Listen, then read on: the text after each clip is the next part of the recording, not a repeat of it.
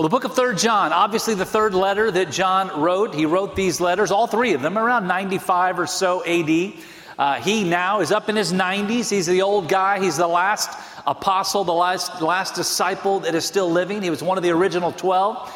You remember back, if you go all the way back into the Gospels, he was one of the ones that when Jesus was walking by the seashore that day and he said, "Come and follow me and I'll make you fishers of men," that he was one of those. There was James and John, Andrew and Peter. And so God, through his son Jesus, called them to follow, and they followed through not only through that season of life, but now, as we see, as what John is writing here, like John followed all the way till his last days. And now, up in his 90s, now in the 90s AD, 60 years after Jesus had ascended into heaven, he writes these letters to the church. Now, the last two letters, 1 John and 2 John, were letters that were kind of written as an open letter, as a letter that would be circulated, that would be sent around to different churches. They were letters that were not addressed to any specific individual, but rather they were sent to the church at large. And so, sent to you and me. As we are here in 2022, 2,000 years after this was written. It was written to you and me. Now, 3 John is a little bit different, because this actually is a personal letter. It's a letter that John wrote to a very specific person. His name is Gaius. He's, that was a name that was pretty common back in those days. And so if you read through the book of Romans and several places in the book of Acts, you'll find that name Gaius. It is located in several spots there. Not the same guy, different guy. This is the only time that he's mentioned in Scripture, this one particular man. And he was a person in a church that John was writing this letter to talk about some pretty important things. Now, when I was kind of walking through the idea of what I was going to title this sermon, kind of reading through, and you'll see what I'm talking about in just a few moments. I kind of came up with some different ideas, and whether it's like, I don't know, like 2 Guys and a Jerk would be a great title for this sermon. Maybe 2.5 Men, I don't know. Perhaps like 2 rights and a wrong, because what we're going to talk about, and that John talked about, are 3 different people within the church that kind of are an example of people within the church today. And so we're going to look through and kind of walk through this passage that John gives to us, understanding that as followers of Christ in 2022, in the body of Christ, in the church of Jesus Christ, like you really have but 2 choices to make, like within the church, okay? So 1 is that you're going to be faithful and you're going to walk in truth, or 2, you're going to be like one of the guys mentioned here in this short little letter who is not doing the right thing. Okay, so you really only have 2 choices. So that's really kind of what we're coming down to. And so that's the application for us today. I'll give it to you before we even get into the message. The application is this: you have a choice to make. Are you going to walk in truth, or are you not?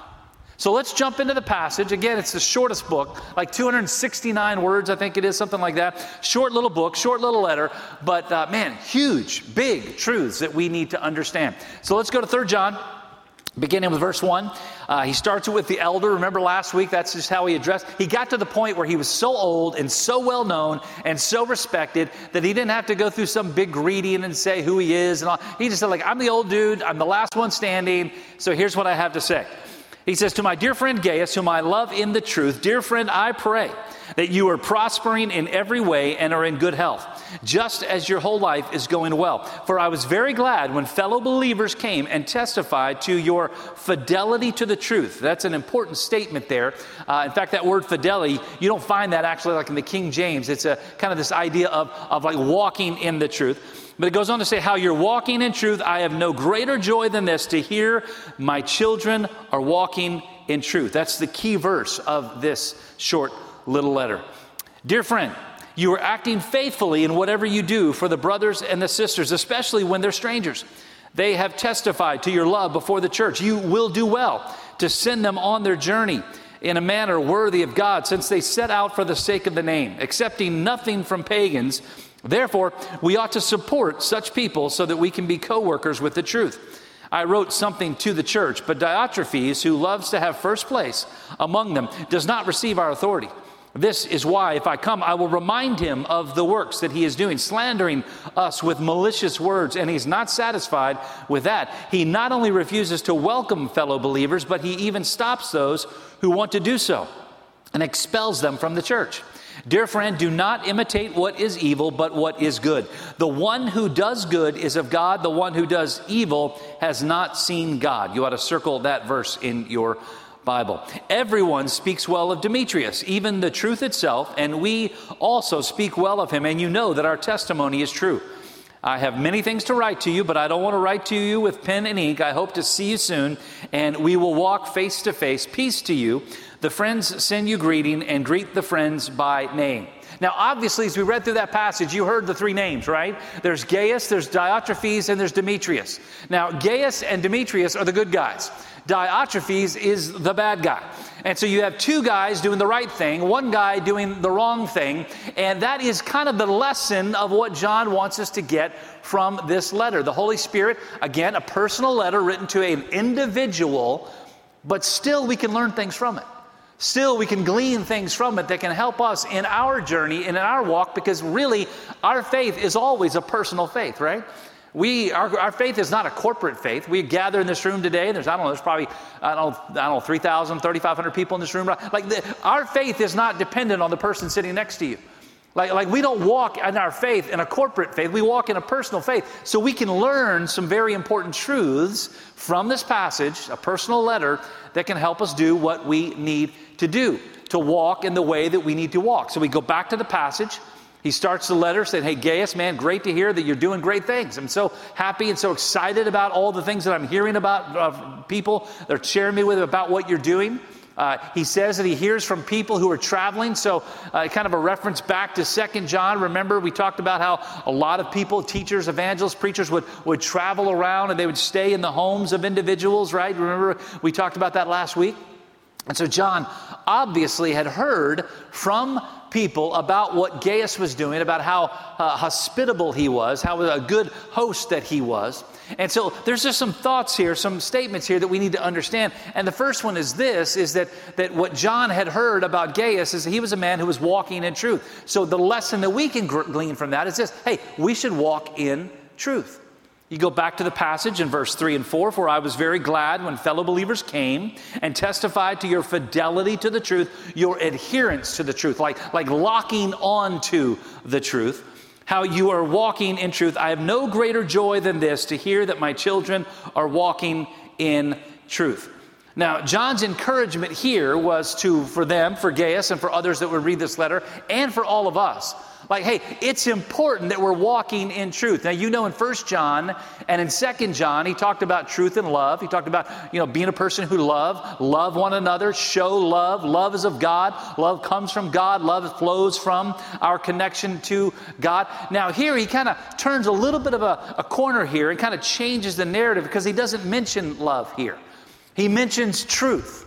Now, the important thing that we must recognize, and we talked a little bit about it 2 weeks ago, is that it is impossible to truly love according to God's plan for love unless we are also understanding of truth, that we really kind of connect in truth. And so there's three kind of ideas that John, I think, is conveying to us today, is that we as followers of Christ have a responsibility to do three things, okay? The first one is this: we've got to seek the truth.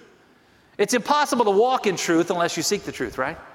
Like you can't go out and decide, like, man, I'm going to live my life and I'm going to walk in truth and never pick up God's word and never look into, kind of glean from what God wants to give to you of what truth really is. Because what will happen is this, is that if you say, I'm going to walk in truth, and you never spend time studying God's word, what you will end up doing is walking in whatever truth you happen to hear that day.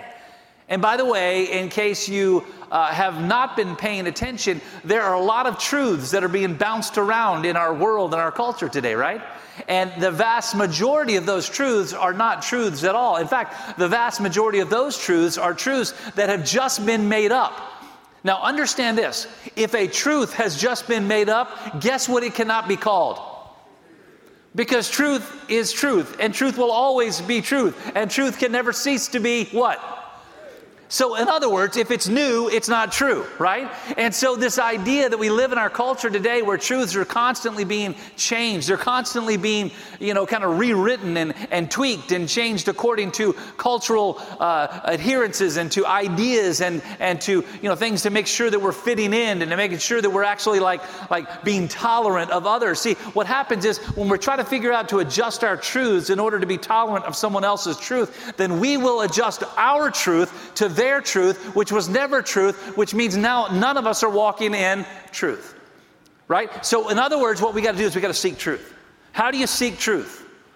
Well, this is easy. Guys, if you've been here like any length of time, if you've been here like more than 1 week, seeking truth means seeking God's word. Now, unfortunately, we live in a time today, in a culture today, where there are a lot of churches, a lot of pastors, a lot of ministries that you might see on television that say, if you want to seek truth, listen to the pastor. That they might say, if you want to seek truth, make sure you show up at our church and we'll tell you what truth is. I'm your pastor here, and I want to tell you, first off, right up front, you seeking truth does not mean you seeking what I say. Do you understand that? Now, I hope that when I stand up here and I preach God's word, I'm preaching truth, right? I long for that. I work on that. I work hard and diligently to make sure that what I give you is truth. But understand this. If you're going to truly seek truth according to God's plan and God's method for His prescription for seeking truth, it's not something that you can delegate to someone else. I'm a pastor, that's great. That means I'm a shepherd. That means I'm someone that can help kind of walk all of us through it. And that's my job. It's my responsibility. We have a wonderful, pastors here at our church that are doing the same thing. In our community, wonderful pastors that are all firmly committed to truth and helping people walk through truth. But it is your job to seek truth. And you do not seek truth by simply showing up at church. You seek truth on a Monday night when you open God's Word and you spend time in it. You seek truth on a Tuesday morning when you wake up and the first thing that you do is you talk to God and you open His Word to see what He has to say to you. You seek truth on your own. And that is such an important thing because we live in a time where so many people are lazy. We live in a time of the Instagramification of our society, where if you can't see it in 60 seconds or less, then you don't want to spend time looking for it, right? You cannot know the truth of God's Word through a 60-second thing on Instagram or TikTok or whatever else is out there today, Facebook, whatever. Get into God's Word. Spend time studying His Word, because when you do, you will learn incredible things about what God wants you, and here comes the second thing, to know. You see, we have a duty to seek the truth, and what happens when we seek the truth is just really cool. It's awesome. When you seek the truth, you know what will end up happening? You'll end up knowing the truth. That's pretty cool, right? Anybody here want to know truth? I do. That's something that should be like a longing of your heart, right? And so what John is saying here when he said in verse 4, I have no greater joy than to know that my children, those that I've poured into, remember, he's the old dude, been around a long time, right? I have no greater joy to know that they are walking in truth. You cannot walk in truth unless you have been seeking truth. You cannot walk in truth unless you know truth. And then the third thing, obviously, that leads to the natural result is that you'll be walking in truth. And isn't that the call? Isn't that the ultimate goal for all believers, that we walk in truth? That every day, Sunday, Monday, Tuesday, Wednesday, Thursday, Friday, Saturday, that every day of the week, that as you go about your business, as you go to class, as you go to school, as you go to work, as you go to play golf, as you go to the restaurants, that you are walking in truth. In other words, you're not a hypocrite. That's a good thing. That you're not living doing evil things. You're walking in truth, doing what it is that God has called you to do. That is the ultimate plan for each and every one of us. That is God's plan for you. So you seek it. As a result, you will know it. And because you know it, you will walk in it. And so when he gives us this passage and very clearly says, I've got no greater joy than to know that my children are walking in truth. I want you to kind of take this verse 4, the key verse of this passage, and kind of tweak it a little bit and kind of think of it this way. John wrote these words, right? You know that. We've talked about this. If you haven't figured that out yet, you've not been paying attention. The Apostle John wrote these words, right? You got that. But who actually breathed these words into the hand that John wrote? The Holy Spirit of God, right? So then let's actually take it back a step. Who wrote these words? Come on, this is easy. The God wrote these words, right? So what did God say? I have no greater joy than to know that my children are walking in truth. Let me ask you a question.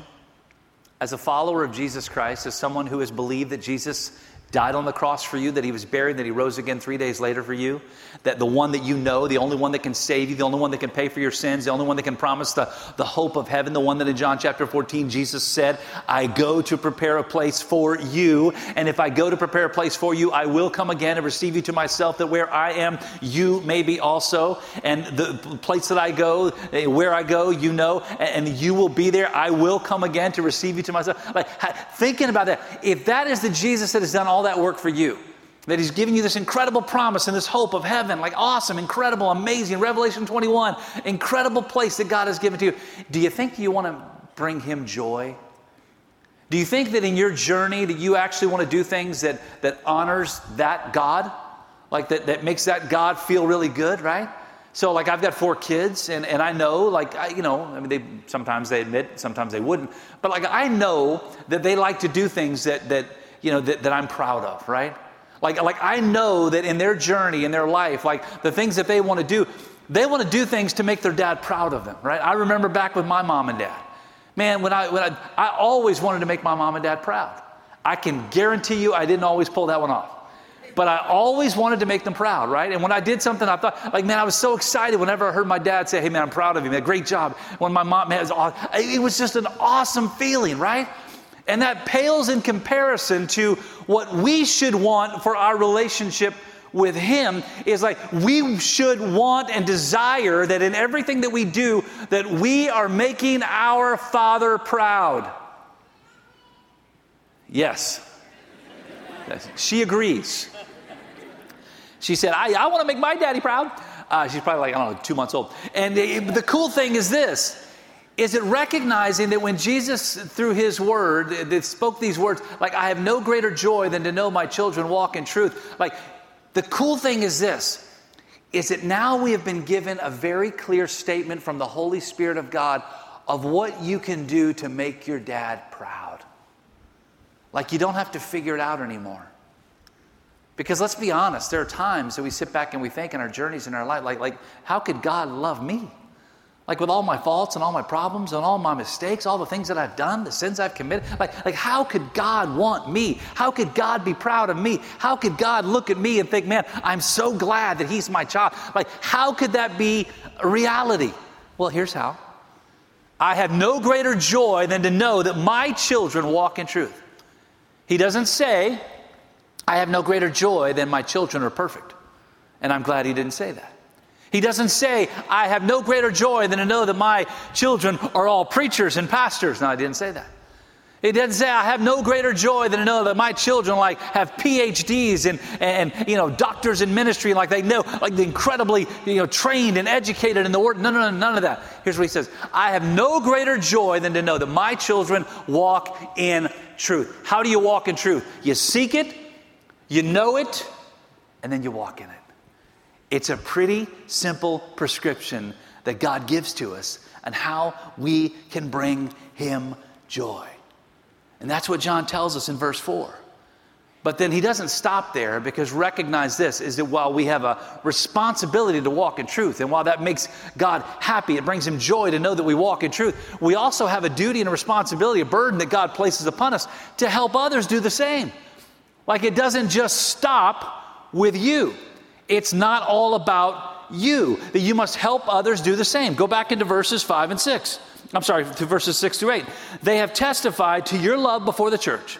And then talking about these people who travel around, right? Remember these traveling evangelists. They have testified to your love, Gaius, before the church. You will do well to send them out on their journey in a manner worthy of God, since they set out for the sake of the name, accepting nothing from pagans. Therefore, we ought to support such people so that we can be co-workers with the truth. Now, we talked about it last week. It was common during that time for people who traveled around and spoke in the different churches, who traveled around preaching the gospel, preaching the word of God. It was common that people within the churches would host them in their homes because of they didn't want to stay in the hotels of the day because they were places that didn't have a great reputation, right? So it was natural to show hospitality and welcome them into their homes.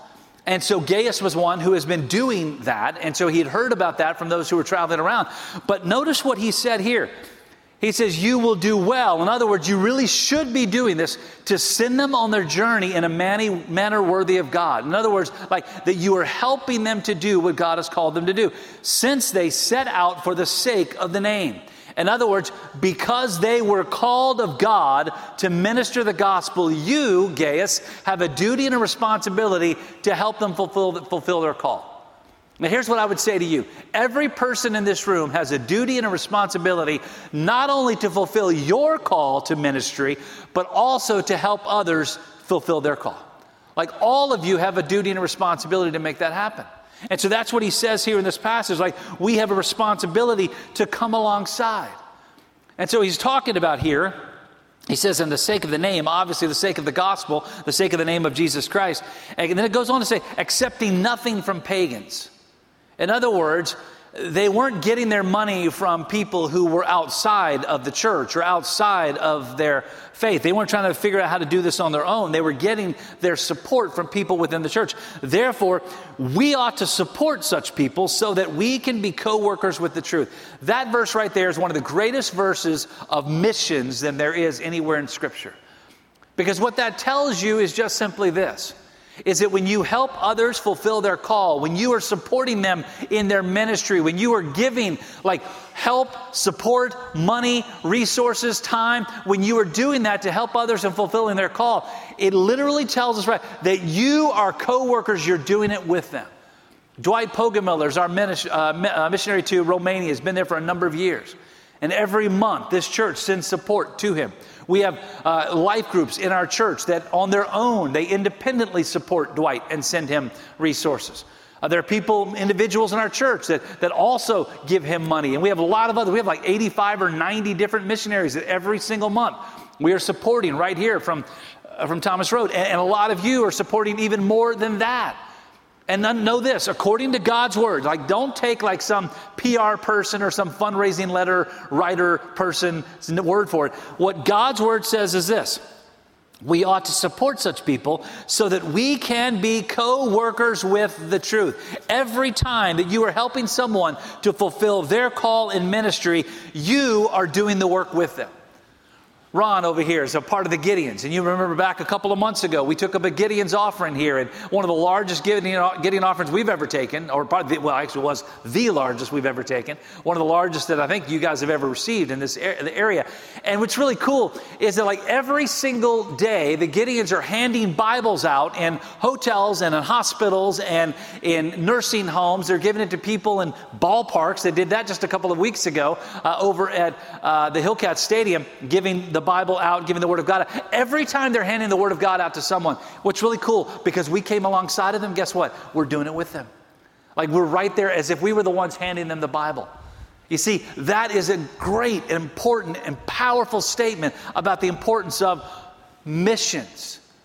You see, we have a responsibility to walk in truth. We have a responsibility to help others do the same thing. And that's what John has taught. Gaius, you're doing a great job. Man, so proud of you. But then he takes like a kind of a whiplash moment, a U-turn here. Like really quickly, he's like, man, everything's awesome. You guys are great. You're doing a great work. And then there's a big but that comes into the statement here, which brings us to our third point for today. Avoid hypocrisy and jealousy in ministry and in your walk with Christ. Look what it says in verse 9. I wrote something to the church, but Diotrephes, who loves to have first place among them, does not receive our authority. This is why if I come, I will remind him of the works that he's doing, slandering us with malicious words, and he is not satisfied with that. He not only refuses to welcome fellow believers, but he even stops those who want to do so, and he expels them from the church. Dear friend, do not imitate what is evil, but what is good.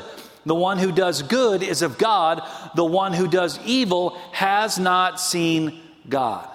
In other words, what he's saying about Diotrephes is this. He's saying, listen, Diotrephes is a guy that believes that his leadership within the church, it's either my way or the highway.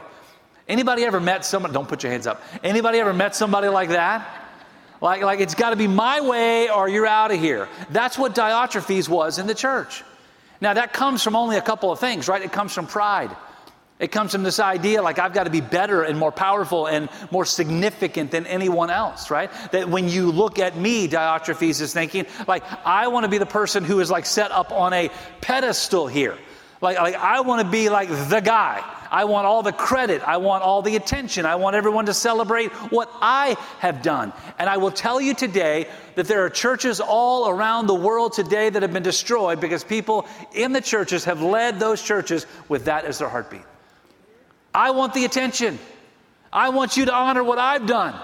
I want you to celebrate me because it's all about me.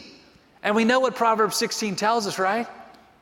It says this, pride comes before what? Destruction. I know people always get that wrong. It's pride comes before the destruction. A haughty spirit comes before the fall. Like we know pride destroys everything that it touches. And yet so often, man, we allow pride to get into our daily walk and to our journey. It becomes something that we like just have to have because it's all about me. I want to be celebrated. Anytime that you want to spend your life and that you want to be celebrated, here's what I'm just telling you right up front. Like, know this. You're headed for destruction. It cannot be anything else. There will never be a person who walks their faith journey, walks their life out in arrogance and pride that will not end in destruction. It cannot happen. I'm just telling you, it's not like it might happen. It's not like it could happen. It's not like, you got to be careful because you're walking like dangerous territory. I'm telling you, if you're walking your spiritual journey in arrogance and pride, destruction is guaranteed. It's going to happen. That's according to God's word. And I can tell you and I can give you, and I'm not going to, 1,000 examples and illustrations of that very truth I could give you that have happened even in the last 2 or 3 years, that have happened all around the world. Pride and arrogance will always lead to destruction. And that's what Diotrephes was doing. But not only that, but understand this. Pride and arrogance always lead to a couple other things. Pride and arrogance always lead to slander. Because you see, if I want everything to be about me, if I want everybody to celebrate me, then what I will naturally do is spend my time cutting other people down. Because you see, the lower I can put you, the higher that I can be in my mind, right? So, I'm sitting here and I'm walking through this faith life. I'm walking through this journey. I look at Ryan. Ryan's a good guy. Ryan, stand up. Ryan's a good guy. Everybody meet Ryan. Say hi, Ryan. Hey, Ryan. Ryan's a good guy. And so I know he's a good guy. I mean, he's just a wonderful guy. Always faithful. I mean, I love what he's doing. And it's really cool. But here's the deal. If I want people to celebrate me and not celebrate Ryan, then what I have to end up doing, because Ryan's such a good guy, and he is a good guy, I actually have to tell people Ryan's not such a good guy. Like, Ryan is a jerk. He is selfish, and he is mean, and he is arrogant, and he is awful, and he hurts people, and he's not honest. You can't trust him. And if you go to his work, if you go to his business, watch your dollars, because he's one of those Christian guys, right? Be careful. He will take you for a ride. Like, he is not a good guy. You see, I have to do that. I have to put him down because in my mind, it's like the seesaw effect here. If I put him down, then I'm going to be raised up, right? And so that's what, you can sit down. You did a great job. Seriously, fantastic. And everything I said about you is not true except for the first part where I said you're a good guy. It's great. What John is writing here is like Diotrephes is a guy that he is so arrogant. He wants the preeminence. Like that's what the King James says. He wants preeminence in the church. He wants to be celebrated within the church. And as a result of that, he is slandering. And do you know who he's slandering? John. Because it says right here, like he's malicious in his slander towards me. And he says towards us. And who is John? John's the elder. John's the last living apostle. He's the one that, the apostle that is referred to in scriptures as the one whom Jesus loved, right? Like he is like one of those special guys who had that opportunity of walking, side by side, hand in hand, heart to heart with Jesus as he carried out his ministry on this earth. Like he is like an incredible, like to put him down is just like unthinkable. And that's what he's doing. He's slandering him. Why? Because pride will always lead to you putting other people down. And understand this, if you spend your faith life with pride, then you will also end up in your faith journey criticizing and putting other people down. You cannot help it. You will end up slandering other people. It's a natural reaction. It's a natural progress. You cannot do anything but that, because you have to elevate yourself. And if you're going to elevate yourself, you will naturally end up having to put other people down. But notice this, and what the passage says here. And what ends up happening from that is pride leads to slander, and slander leads to abusive behavior. Because what he says here, and not only that, he says, John says he's not even happy with that. Like, he's not even happy with putting people down. He's not even happy with trying to have preeminence. But now here's what he has to do. He actually has to stop people from doing what God has called them to do. He has to put them down. And if they will not stop, he kicks them out of the church. Again, I could give you 1,000 examples in our day and age, in the last few years, of churches around the world where abusive behavior by the leaders of that church have caused dissension and destruction within the body of Christ, and have caused great harm to the body of Christ. Because again, pride led to slander, and slander led to abuse. And I will tell you today, there is no room for pride, slander, or abusive behavior within the Church of Jesus Christ. If this is a place that lifts up and exalts the name of Christ, pride, slander, and abusive behavior better not be in the church. If it is, kick that stuff out and the people who do it. It cannot be present in this day and age. It cannot be present within the church that claims to preach the gospel of Jesus Christ. But you can't help yourself when it's all about you. You're going to abuse other people. We cannot allow that type of stuff. And that's what John's saying, like, don't do that. Like, man, don't walk in that path. Don't love those things. Like, don't imitate what is evil. Imitate what is good, because what is good is of God, and what is evil is not. It's a simple statement. And so for all of us in this room today, what can we learn from that? This is a personal letter written to a guy named Gaius who lived 2,000 years ago. It was a letter directly written to him. What can we learn? Man, don't imitate the things of the world. Don't be prideful. Don't be arrogant. Don't be slanderous. Don't abuse people. And when I say abuse, I mean physical abuse, no question about that. But I'm talking about emotional abuse. I'm talking about spiritual abuse.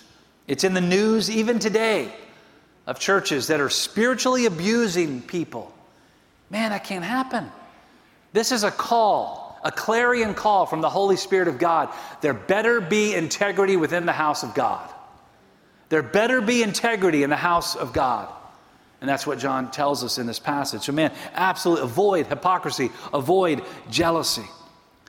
And then what he ends up in this farewell statement at the end of 3 John is he ends up just basically telling us this, like, trust in the faithfulness of God. Look at verse 15. Peace to you. The friends, they send you greetings. Greet the friends by name. In other words, that statement, peace to you, what that tells us is this, is that peace can only flow from the hand and the heart of God.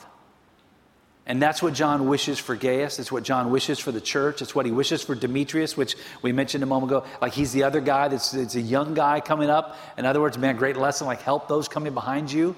Don't ever actually like get worried about somebody who comes behind you who's more talented than you are. Like, help them do what they do. My dad always told me, if you want to be successful in life and successful in ministry, surround yourself with people who are smarter and more talented than you are. A prideful person can't do that. A person who's all about themselves can't do that. They will not do that. They will actually end up getting rid of people like that. Man, can you imagine what it's like for me as a preacher of the gospel of Jesus Christ? To know that I walk into this room like every week and I have to stand on a stage with a guy like Charles Billingsley who can preach and who can sing? I mean, seriously, like that's like, intimidating. I mean, think about it. Like, he can preach. He does a great job preaching. Does a great job singing. It's like, it drives me nuts. I mean, that's a struggle, right, Charles? I mean, it's like every week I've got to figure out. I'm always trying to keep a list of things I can make fun of him of, right? So I can.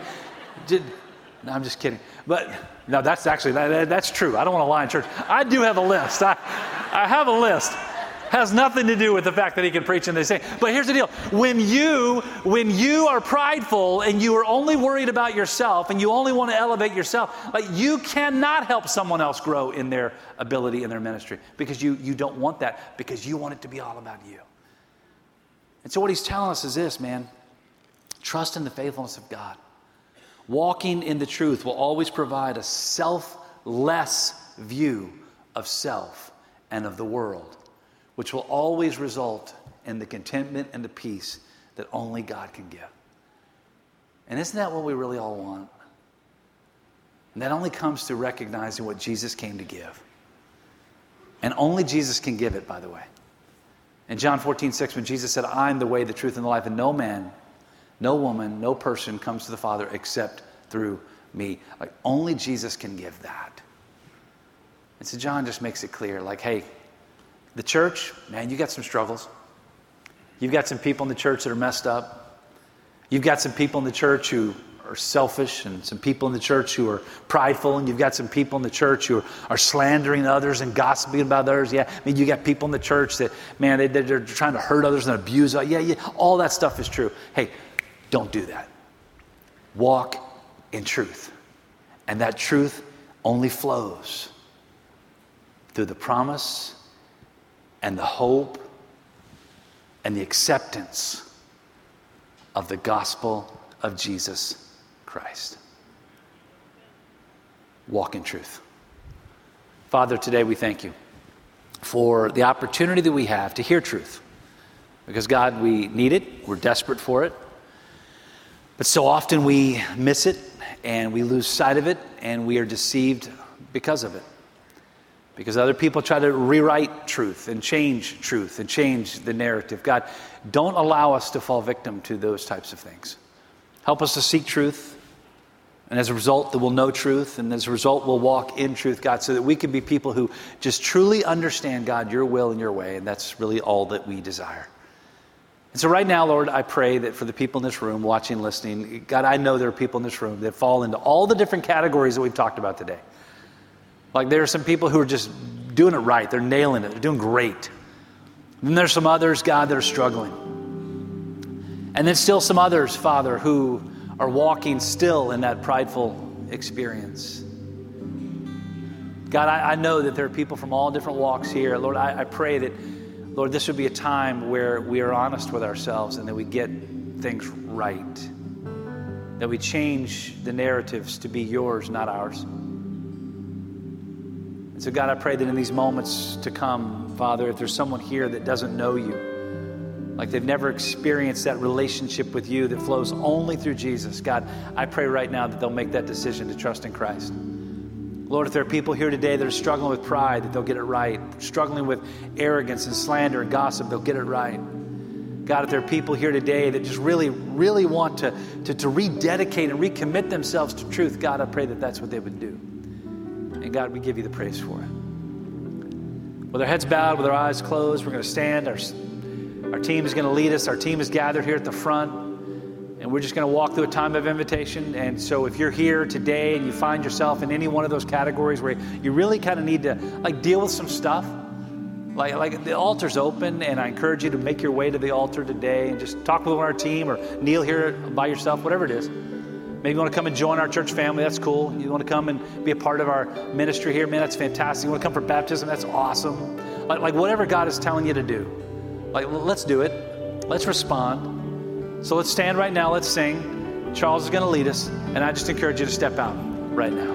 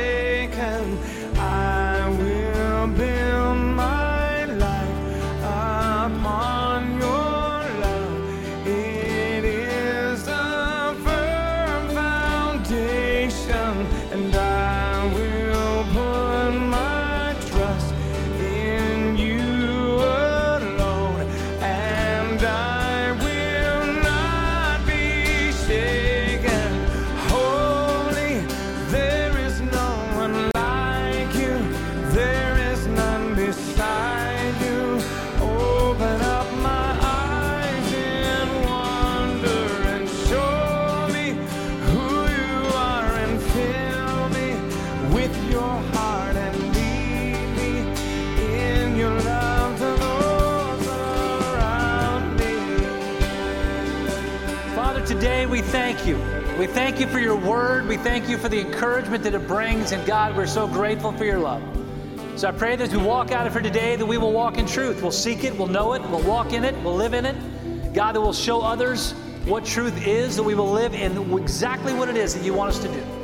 God, that we will be people who follow after your way and your will in our lives. And God, anything that comes into our path or into our way that tries to stop that or to change that or distract us or deceive us, God, help us to perceive it, to know it, and to put it away and run after you. God, for that we give you all the praise. In Jesus' name we pray. Amen. The altar remains open. We'd love to talk with you. God bless you. We'll see you back next Sunday. Thank you for worshiping with us today. We're so glad you joined us. If you prayed to receive Christ today, we'd love to hear from you. We want to help you as you begin this new journey of faith in Jesus Christ. Send an email to the address on the screen, pastor@trbc.org. Likewise, if you've never accepted God's free gift of salvation, the forgiveness of sins made possible by the death and resurrection of Jesus, but you'd like to know more, we're here to help you. Just reach out to us and we'd love to tell you more. Our mission at Thomas Road is to change our world by developing Christ followers who love God and love people. If you'd like to help us fulfill that mission by giving to our ministry, go to the link on your screen and make your contribution today. Help us help others with the life-changing truth of God's love.